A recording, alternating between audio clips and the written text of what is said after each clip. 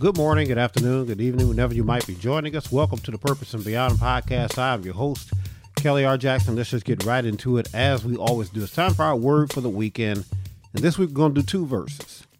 Job chapter 40, verses 1 and 2. Job chapter 40, verses 1 and 2. Let me share that with you from the New King James Version. Word of God says this: Moreover, the Lord answered Job and said, Shall the one who contends with the Almighty correct him? He who rebukes God, let him answer it. How's that reading the New Living Translation? Then the Lord said to Job, Do you still want to argue with the Almighty? You are God's critic, but do you have the answers? My brothers and my sisters, again, we are familiar with the story of Job, and we're familiar with all of the suffering and everything that Job went through, simply because God offered him up to the enemy.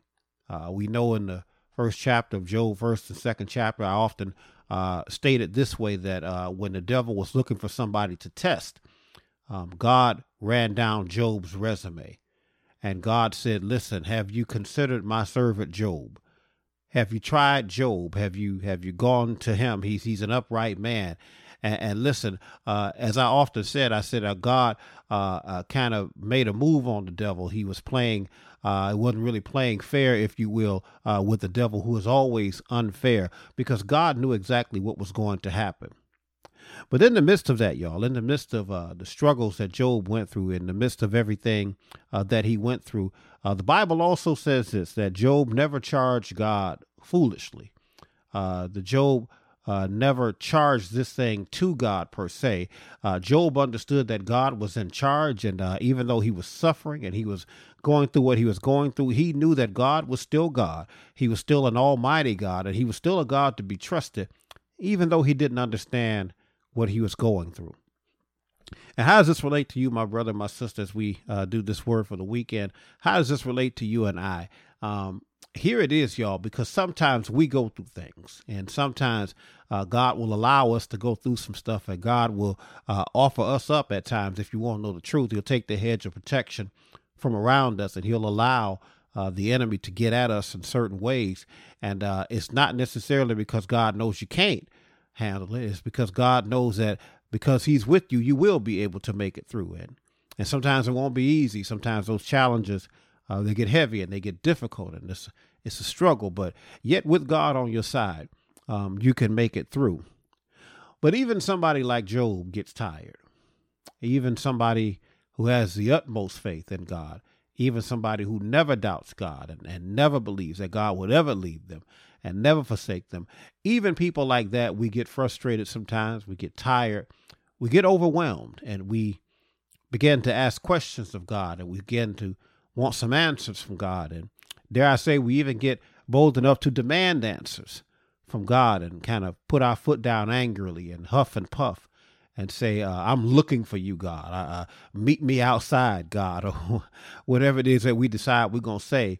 As I said in the sermon I was preaching on Sunday, we ought to be thankful that God is the same God that he's always been, because when we decided to get in his face, God decided to just show us some grace and mercy, because he decided, I'm not going to get in your face like you're trying to get in my face, because it ain't going to end well. But here it is, y'all, in the text that we're looking at today. We saw Job get an attitude, and you saw Job questioning God and getting upset. Again, he still hadn't foolishly charged God, but he was upset and he wanted to demand some answers from God. And in a sense, Job is walking around trying to find God so that he can get in his face. How many of you have that testimony that certain things were happening in your life and you didn't like it and you didn't understand it, and you just said, I want an audience with God? And I want you to hear me good. As I've often said, there's a difference between prayer and complaining. And sometimes we go to God complaining as opposed to going to God in prayer. And we often assume that because we went on our knees and we were clasping our hands together and we were talking in a soft voice, or maybe even talking in a loud voice and sweating and fervent at what we're doing, that we've gone to God in prayer. But I would challenge you to examine your language when you're talking to God, because prayer is a position of submission And if you're not talking to God in the right manner, if you're not talking to God with honor, reverence, and respect, you may call yourself praying, but you may, in fact, be out of line because God requires our respect. But anyway, there's a difference between prayer and complaining. And while we know that Job in the Bible, it says he didn't charge God, Job did get angry, and he did get to a space and a place where he wanted to demand some answers out of God. God's going to have to tell me what's going on. God's going to have to explain this to me. And I'm tired of searching for God. I'm tired of waiting around for answers. I've prayed and I prayed and I prayed, and he hasn't said a doggone thing. And Job has an attitude. But let me challenge you one more time before I deal with this text, and then we get out of here on today. Let me challenge you one more time, my brother, my sister. We got to understand our position in all of this. And we got to understand our limitations in all of this. What do you mean when you say that, Pastor? Here's the deal, y'all, that we can ask God questions that he won't answer.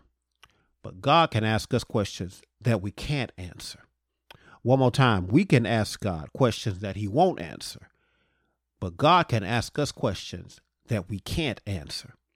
There isn't anything that you can say to God that he doesn't have an answer to, but are you ready for the answer? But there are plenty of things that God can say to you that you couldn't even possibly respond to, that you couldn't even wrap your mind around the magnitude of what he's even asking you, much less what's actually being done. I say that as a cautionary tale, again, for those of us that may be going through things and those of us that may be struggling at some points in life where we feel like, again, that we want to get in God's face. You better be careful because he might get in your face. And when he gets in your face, it's a whole other proposition. I'm not saying that to scare you. I'm not saying that to make you not ask God questions. I'm saying that as a reminder to you once again that you can ask God questions that he won't answer. Maybe it's not time. Maybe you're not ready.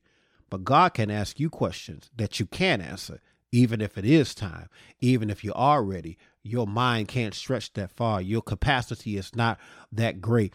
God can ask you questions that you couldn't even begin to fathom, much less answer. So we see this right here in the text as we get ready to get on out of here today.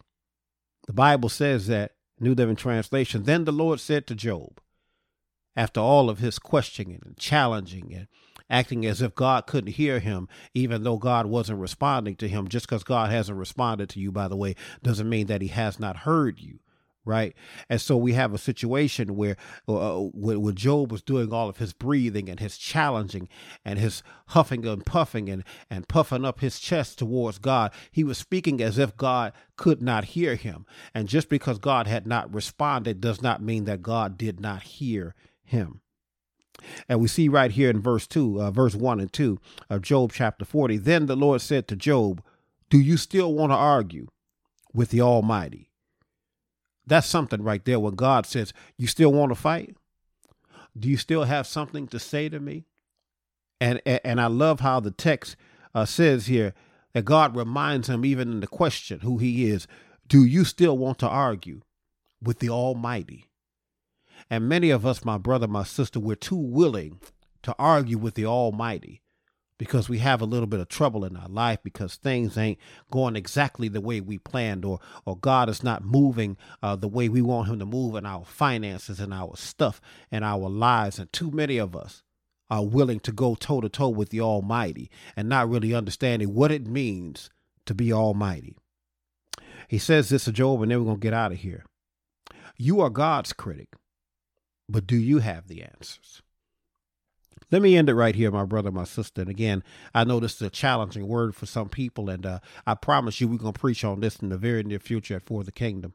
Let me leave it right this. The Bible says here, you are God's critic, but do you have the answers? And it's so easy to sit back and criticize and point and blame, and again, want to get in God's face about how God is doing God things and how God is handling God's business.